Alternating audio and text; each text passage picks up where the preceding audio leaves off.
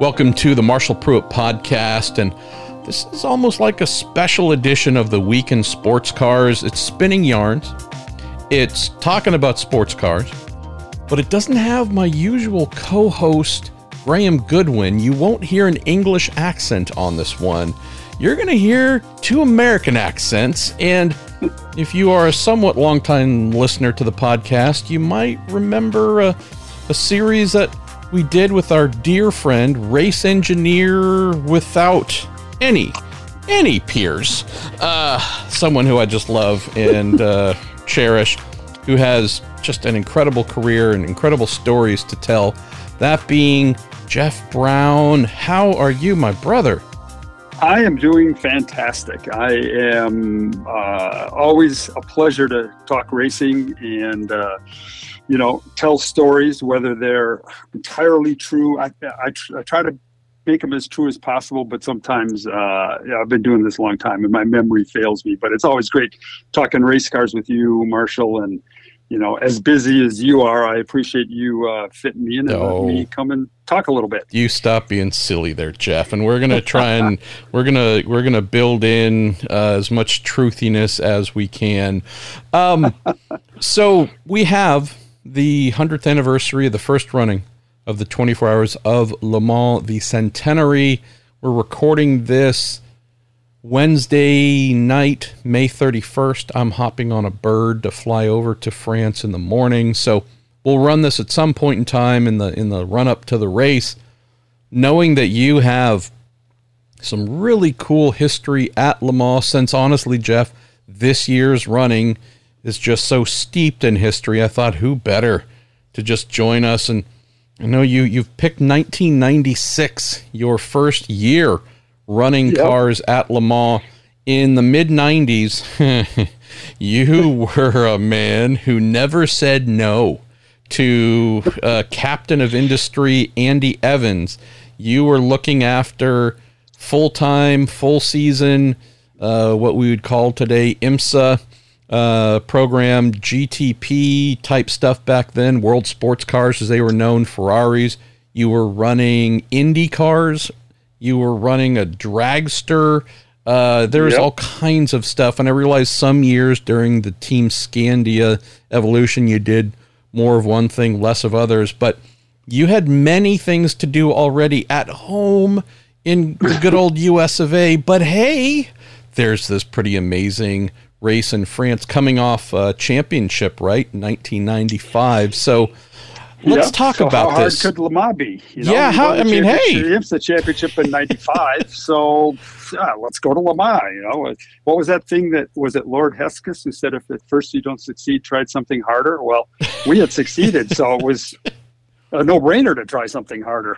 So let's set things up, set the stage for you a little bit, Jeff. So if anyone happens to Google results or entry list from Le Mans in 1996, you will search and keep searching for the name Team Scandia.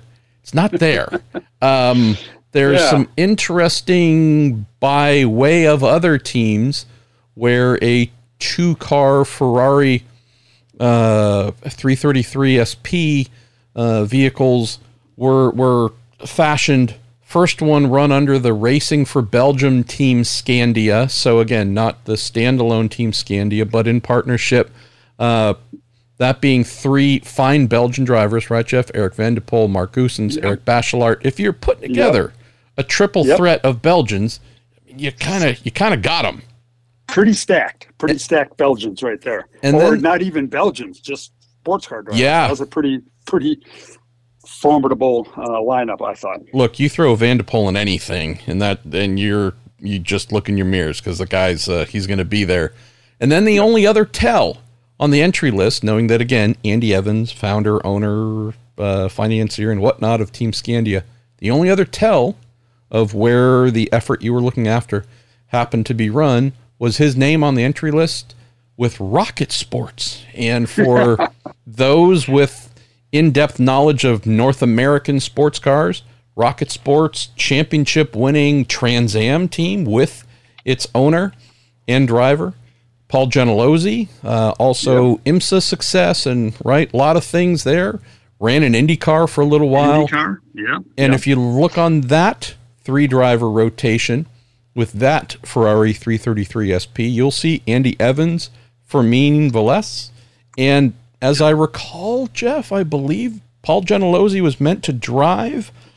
Might have reconfigured the car a little bit, leaving pit lane, if I remember, kind of dinged it up pretty good. And Yvon Mueller, phenomenal French driver. Yeah.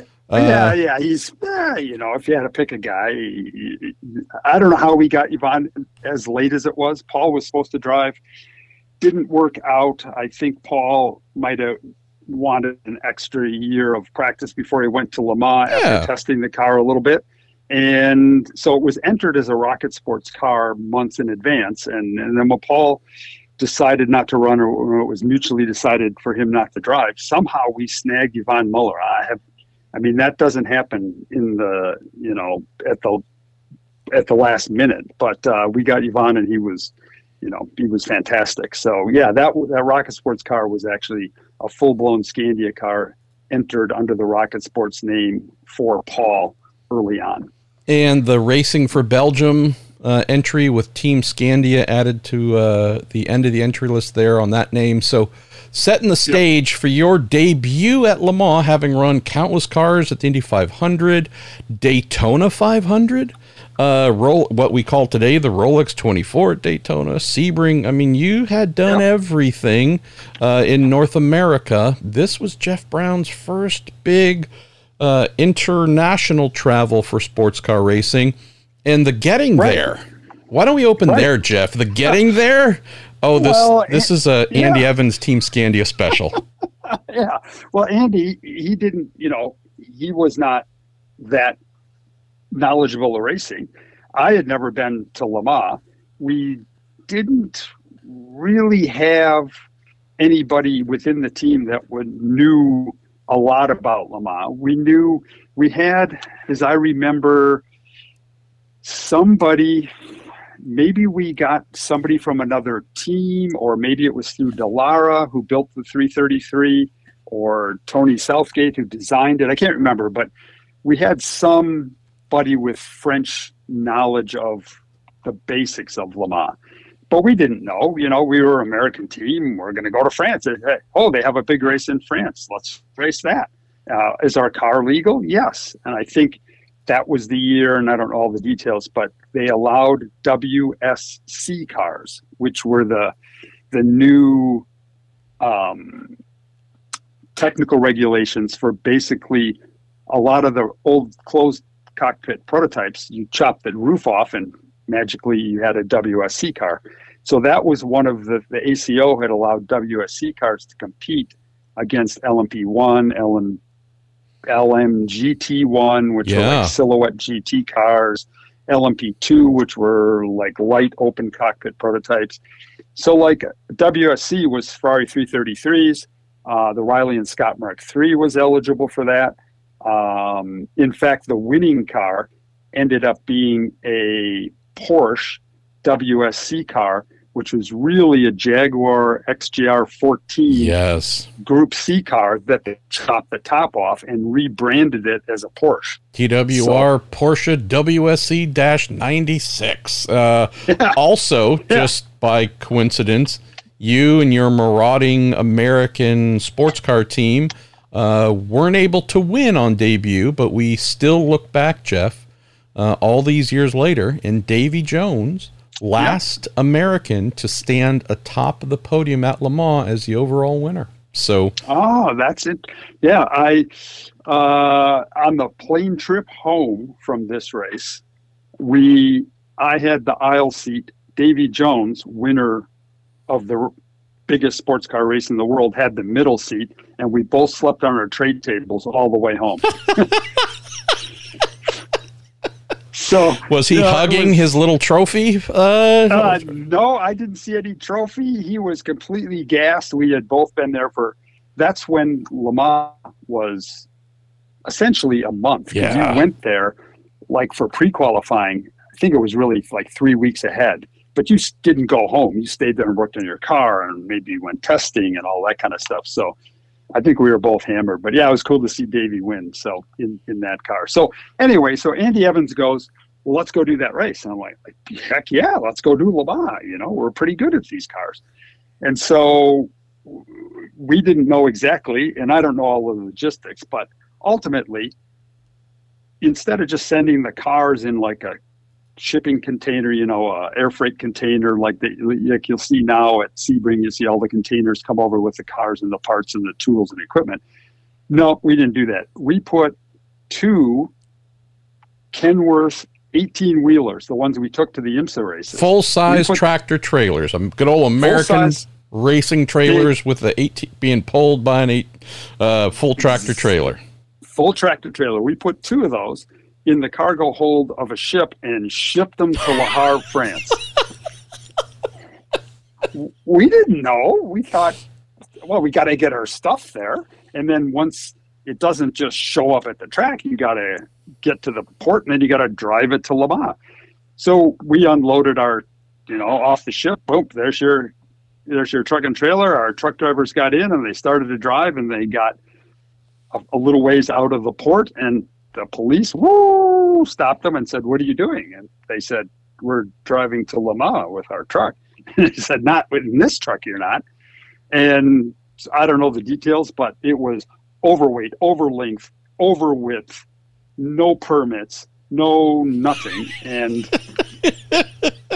so they had to, our team manager people and our French people, to whatever, pay fines, bribes. I don't know how it worked, but eventually, a day or two late, the truck and trailers rolled into Le Mans.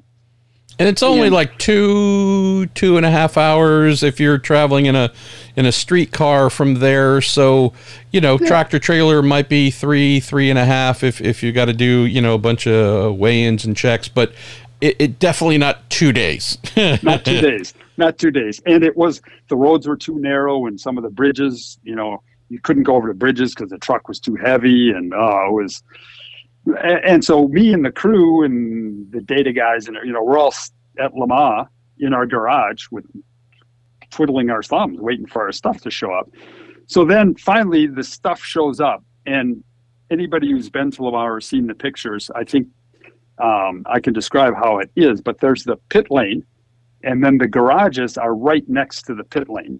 So there's not like an American, you don't have your tent and truck and trailer out the back. You have pit lane, garages, and then the truck backs up to the garage. And so everybody backs their truck up to their garage space, 1 truck per garage space or per entry. So our 2 trucks back up, and now we're in a hurry because we want to unload our stuff because we're a day behind or whatever, 2 days.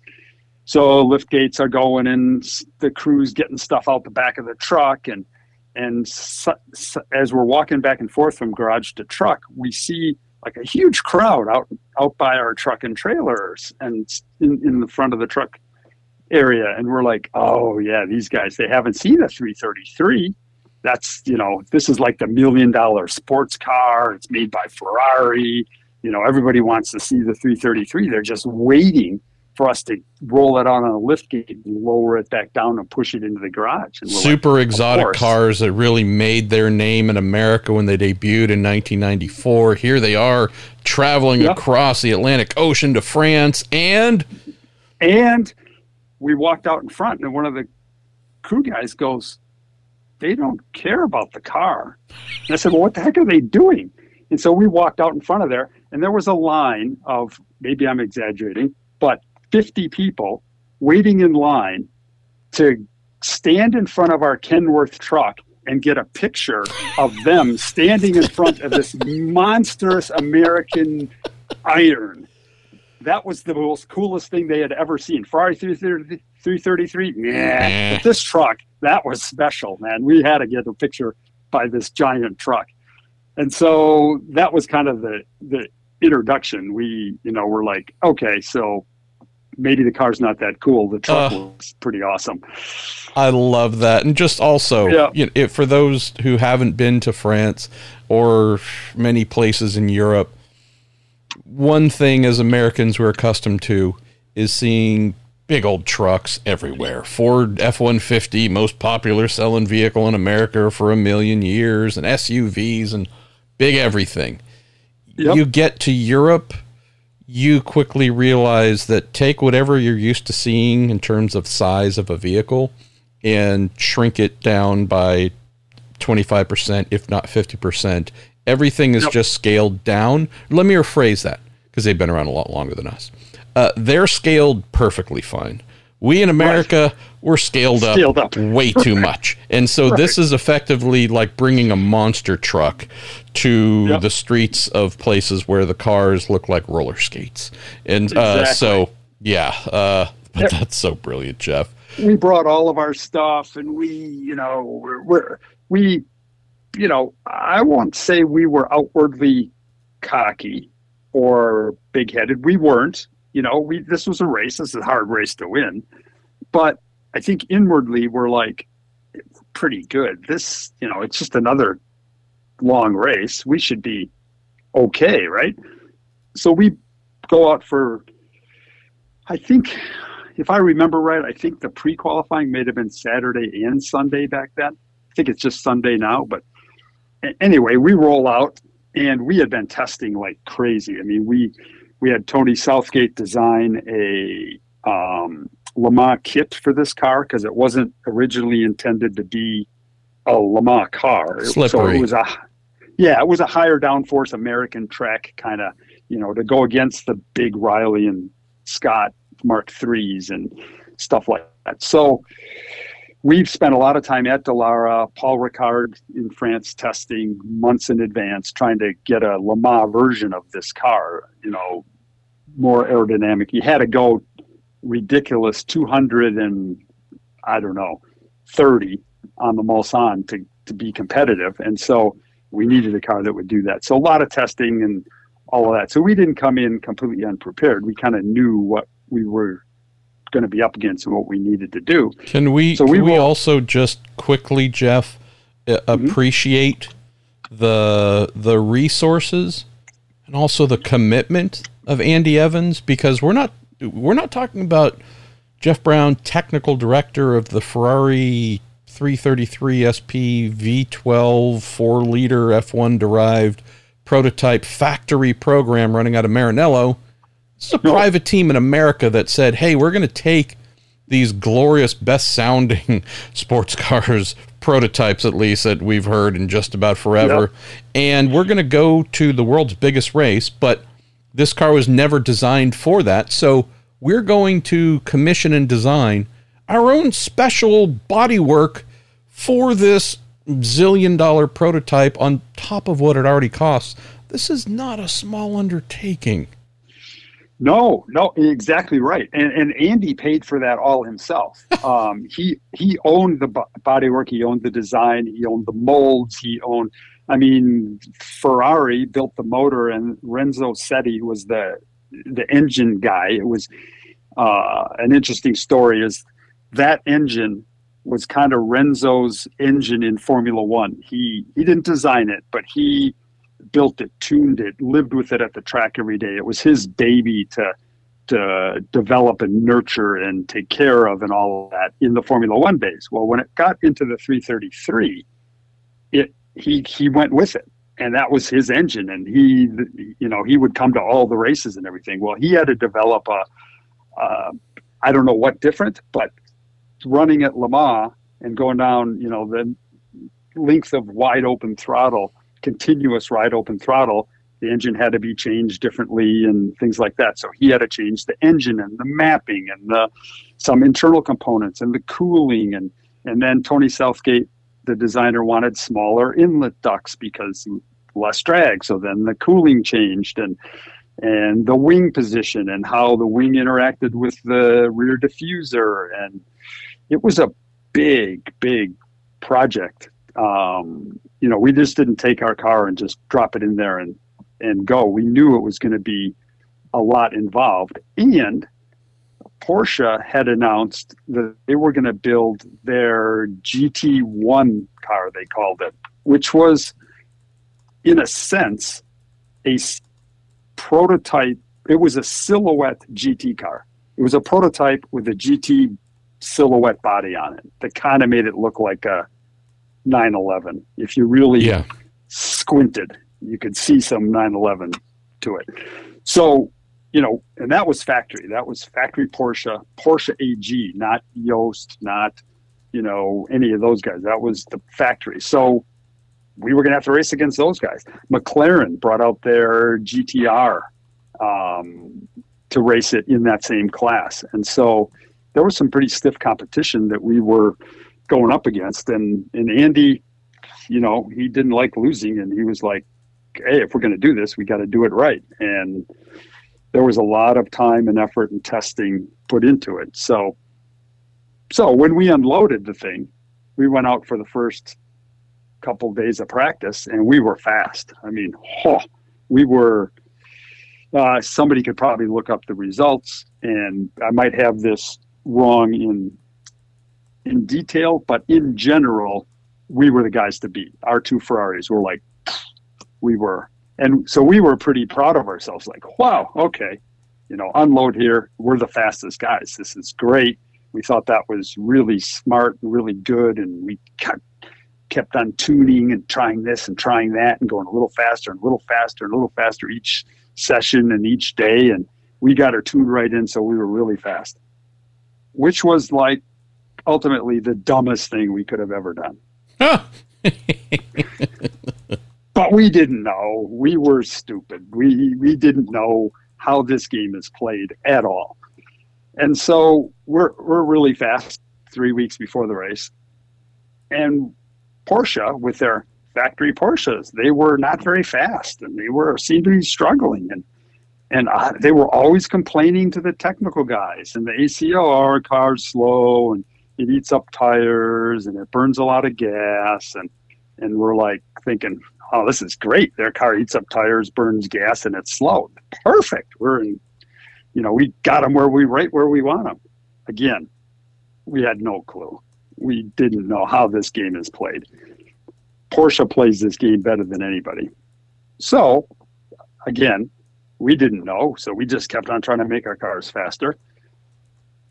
And we were pretty stoked about our chances once the race actually got there.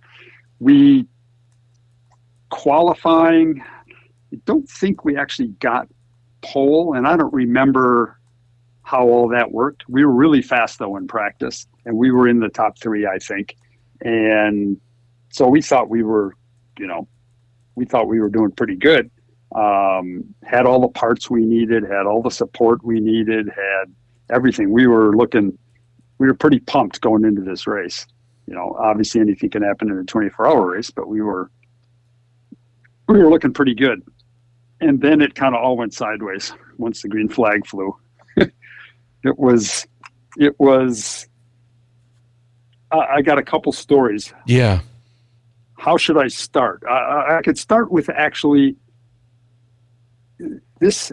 The more I think about all these stories, it's explaining how inexperienced and unsmart and dumb I was. But that's happened many times. So says the guy going there for the first time, who's overseen complete new bodywork development, spent, how long was it, Monza or Paul Ricard? I forget where, but where you said, but pounding around forever trying to learn all of these things, and this is long before driver in the loop simulators, CFD leading everything, computer sim to lead you towards all the right answers. So, I mean, let's take yourself off the dumb guy list here. I think you're. Oh, okay. I'll tell a couple more stories, and you see if you still agree. Oh no! You might not. What did I just do?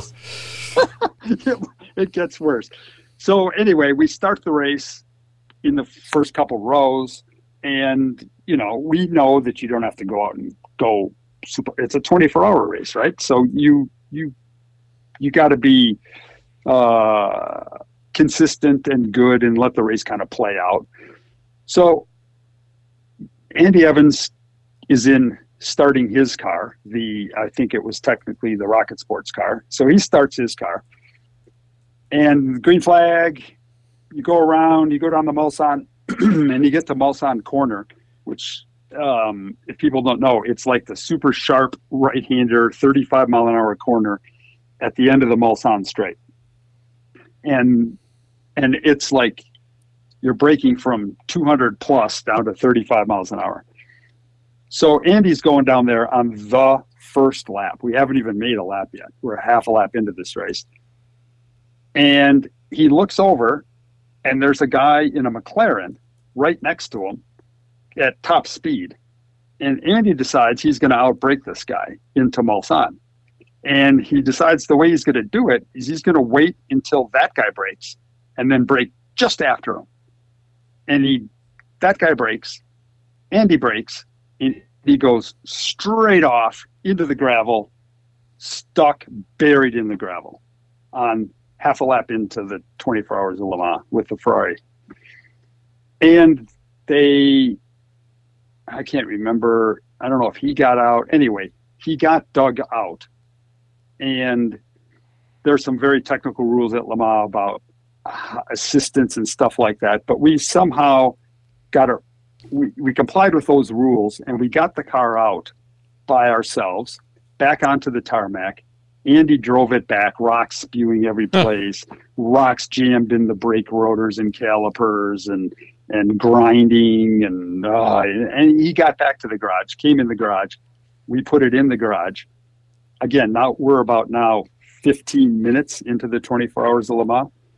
Things in the garage, guys got the wheels off, calipers off, brake rotors off, trying to dig the rocks out of every place. Had to take the floor off because rocks had gotten in the floor, which can get up in the belts and all of that kind of stuff. So, I mean, we had to basically take this car apart. And I'm standing there talking to Andy while all the guys are thrashing, trying to get this thing going. And I'm like, what happened to Andy? He's like, well, I was going to outbrake this guy. And I said, you know who that guy was? And he goes, yeah. I said, so you knew that was Nelson Piquet you were trying to outbrake? And he goes, yeah, that's why I wanted to outbrake him. Formula One guy. I'm going to outbrake Nelson Piquet. And I said, cool, good. I like your aggression and stuff. You do also know that the McLaren has carbon brakes and the 333 has steel brakes. Oh, I didn't know that. I'm like, so you're going to try to outbrake Nelson Piquet with carbon brakes in a steel brake car? No, that was never going to happen, was it? I said, no, it was never going to happen. This amazing McLaren F1, GTR. Yep. Oh, no. Yep, with Nelson Piquet driving it. So that's how the race started. And I'll actually finish with the story with that car. So we were down, I don't know, an hour. And so, we weren't going to win that race. And we went around and around and around. And halfway maybe through the race, I don't know for sure what happened here, but we had no telemetry. I mean, nobody had telemetry. It just wasn't a thing back in 1996. Maybe the Porsche team did, but we certainly didn't, and I don't think many teams did. So we had a fuel counter that counted like liters used. And every time we had a little chart in the car that if the fuel reading was below a certain number, you looked up on the chart as you got to the Ford chicane area right before the pits, just out of the Porsche curves. And you looked at your chart and went, 8. I have 8 liters left. I can go one more lap.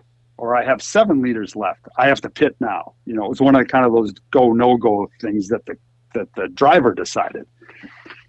And so, because we couldn't rely on radio communication in the Porsche curve that wasn't so good. So the driver made that call. Well, we were hours down, and I don't think Andy was having a whole lot of fun. And I'm not going to say for sure that he ran it out of gas on purpose, but it was a convenient way to stop the misery and just not have to do this anymore, because we were going to have a horrible finish. We ran out of gas basically in the Porsche curves. And then if you get outside assistance with like a gas can, a dump bottle or something, you're immediately disqualified. And Andy's on the radio. He goes, I'm out of gas. Bring somebody with a 5-gallon can. And I'm like, we can't do that. We're going to be disqualified. He goes, I don't care. Bring me a 5-gallon can. So we put a 5-gallon can in it, went back to the pits. We're immediately disqualified. That car was done. Well, yeah. So for those who might be Googling what we're talking about, if you do indeed look at the results of the 1996 24 Hours of Le Mans.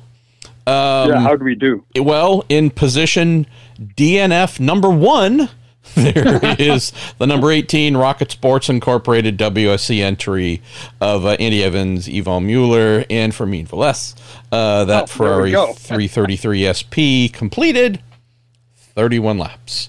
31. So okay. First car all that way in your ship-bound monster truck, tractor trailer, and whatnot for 31 laps, and a team owner who, bless him, didn't want to hear it. And but we had our other car. We had our Racing for Belgium car, and so we were like, okay, we got this. We got 3 really good drivers in there. Not that we didn't. I mean, Velez was, star. Fermin was, beloved. One of my best friends in racing ever, and I can tell Fermin's stories forever. But miss him so Fermin was really good. Yeah, me too.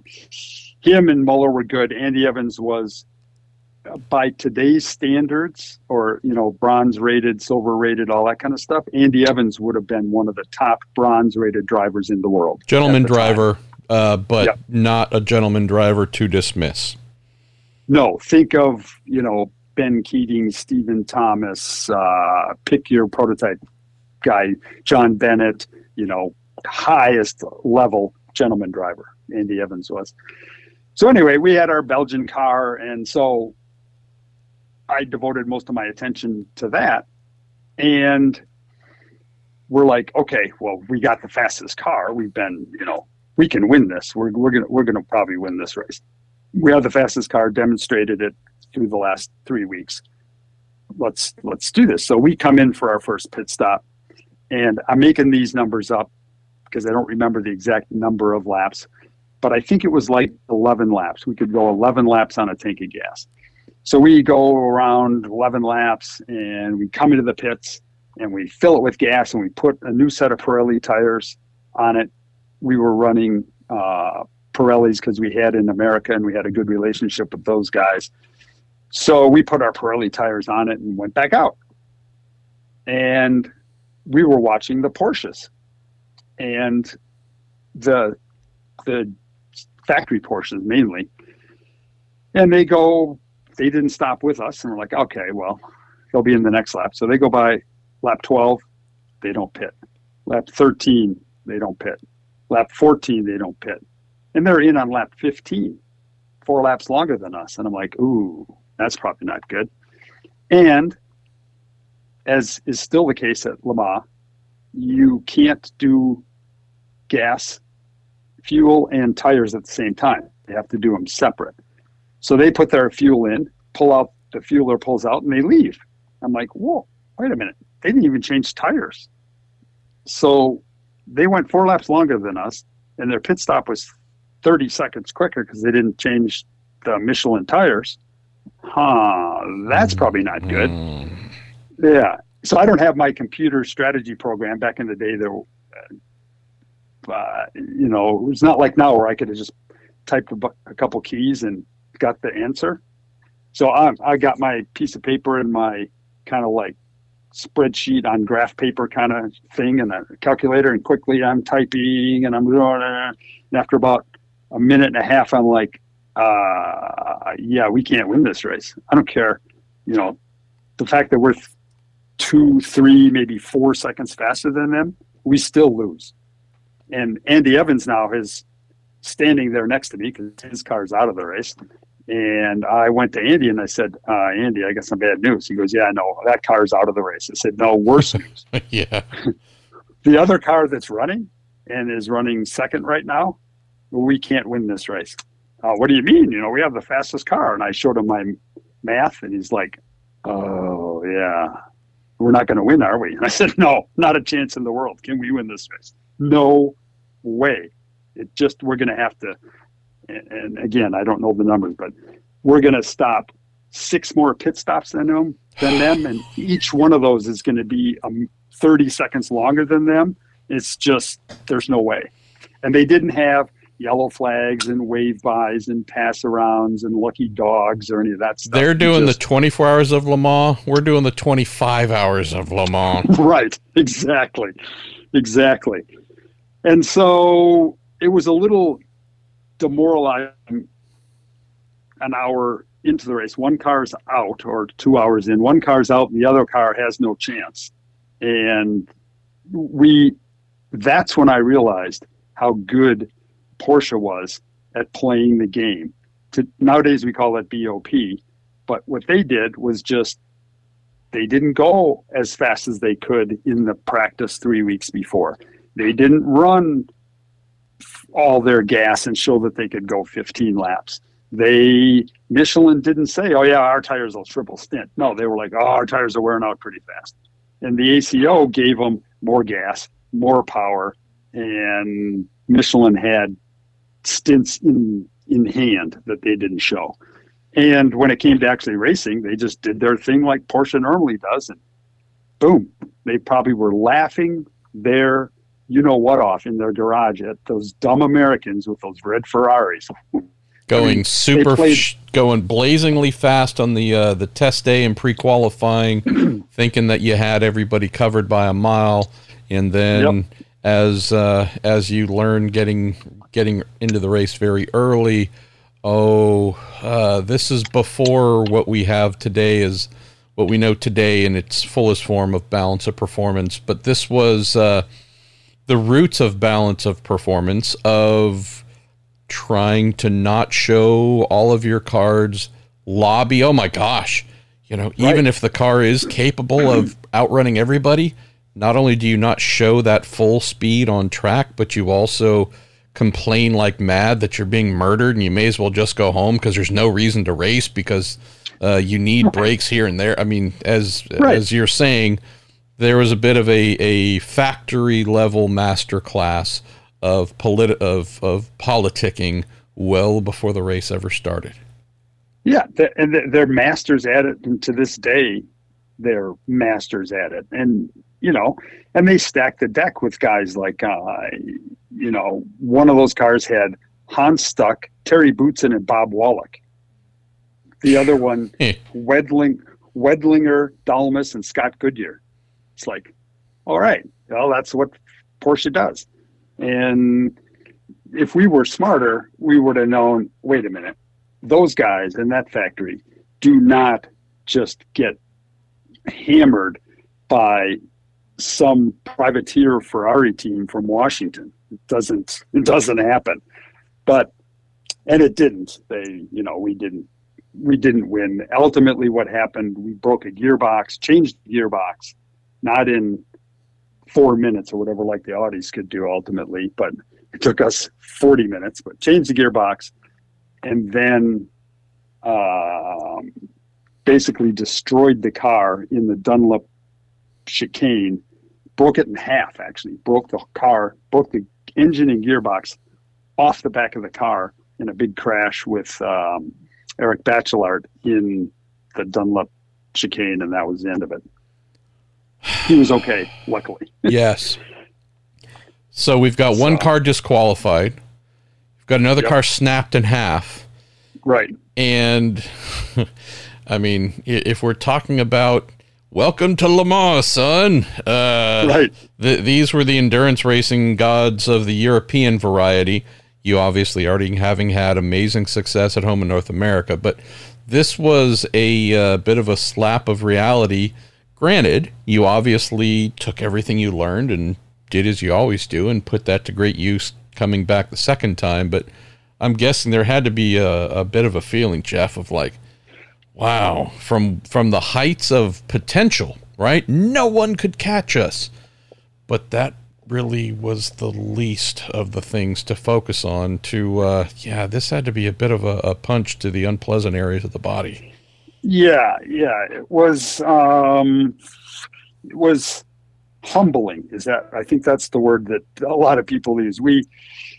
Again, I don't want people to think that we were outwardly cocky, like, acting like, like those, I don't know, Americans who got this and how hard can it be, and the Americans that people don't like. We were inwardly very confident because we thought we knew what we were doing, and we even talked about, do we really know what we're doing?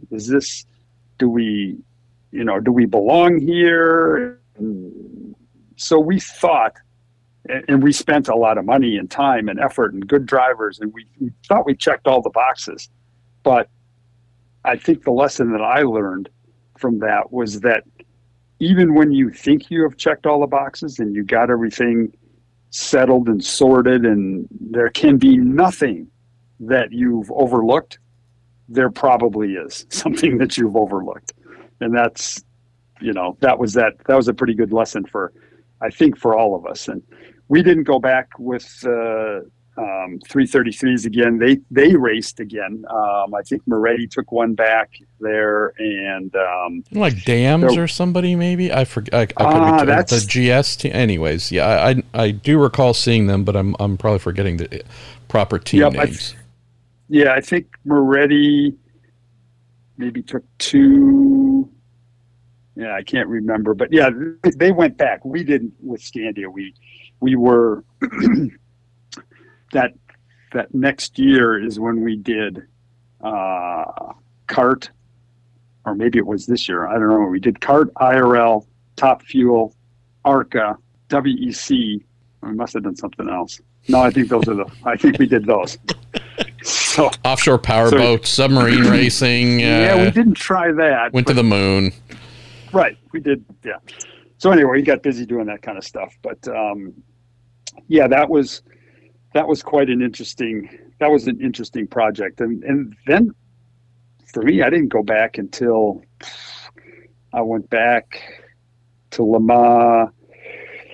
I really wasn't involved.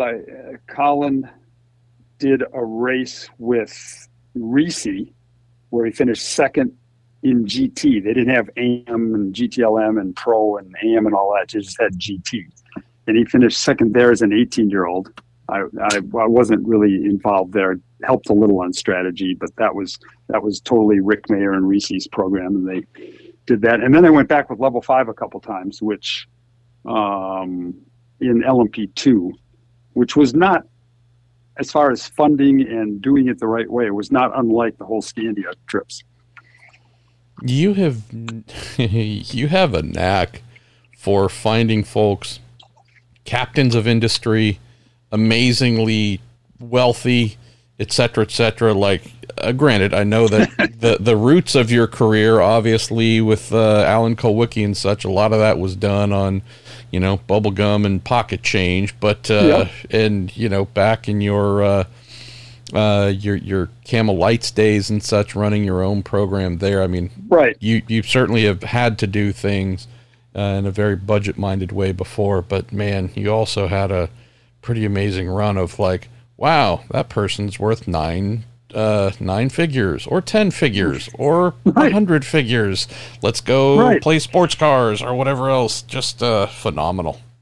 Yeah, I've been lucky to have been given the opportunity to have world-class drivers, world-class mechanics, budgets that I wasn't lacking for a budget to do what we needed to do. The scary part about those, for me though, was that there were absolutely no excuses. I couldn't go to the team owner and say, "Oh, sorry, we finished second. If we could have tested for an extra day, I think we could have got it better." Because I could test for an extra day. Test as much as you want. Just tell me. You need more tires, you need more people, you need better people, you need different people. Just tell me. We'll get it. So there were there were no excuses for not getting the results that those people demanded. And those kind of guys, and, there's a lot of, look down in IMSA or the Le Mans entry list for non-factory operations. And I guarantee you there's a guy like that behind every one of those. And they were successful in their chosen business enough to be able to afford to race those cars at those levels. So they are highly competitive people and they don't want to lose. And, if they give you all the tools, you got to deliver. No pressure. That's why I liked working for small to medium-sized teams. Expectations were kind of like myself, middle of the road. Hey, you finished 12th. Woohoo! Yeah, thank God. Good job. Yeah. Good job. Yeah. Well. Yeah. Anyway. Yeah. Lots of. I'm not going to Le Mans this year. I'm sending a family member there to take care of that. Colin will be in the Algarve Pro Car. In LMP2, so I get to, I have a dog in the fight, as they say, so that'll be fun to watch how that goes, and I can't wait to see how the whole hypercar GTP thing works out. We saw a little taste of that at Sebring. It'll be interesting to see how that works out at Le Mans, and what, can a GTP car win? I don't know. Yeah. It'll be fun to see. It's going to be interesting. You're going to have a blast there, Marshall. I look forward to it. I just hope and pray it's not the 24 hours of Toyota again. 5 in a row with no real competition. First time they've had competition since Porsche pulled out with a 919 hybrid. So, yeah, happy. So thankful that we have Cadillacs and Peugeots and all kinds of fun stuff to give them some grief. And if they win, I won't be surprised, but at least like that we aren't going into the centenary race, Jeff, knowing the overall winner before it started. So thankful for that. I'm with you. And if people are going to watch that, obviously the hypercar GTP class is going to be the marquee thing, but don't forget LMP2. There's like 28 of them. And for people that complain about BOP and I don't like BOP and that car's got an advantage and that one doesn't, and LMP2 is now essentially, and actually you'd have to check the entry list, but I believe it is 100% Orica 07s on Goodyear tires with the same engine. There is no BOP. Everybody has equal. It all comes down to setup, strategy, and driving. So if you hate BOP, watch it. LMP2 is your class. That's going to be fantastic because it's, there's nobody has a mechanical or performance or technical advantage over the other team. So if they're quicker, it's because they're driving it better, called better strategy, or set it up better, which I think that's pretty cool. Brother, thank you for spending some time here. Thanks again to our partners at Cooper Tires, the Justice Brothers, and TorontoMotorsports.com. And can't wait to get there and see what this year's race unfolds. Sounds great. Have fun. I appreciate it, Marshall. Thanks for having me.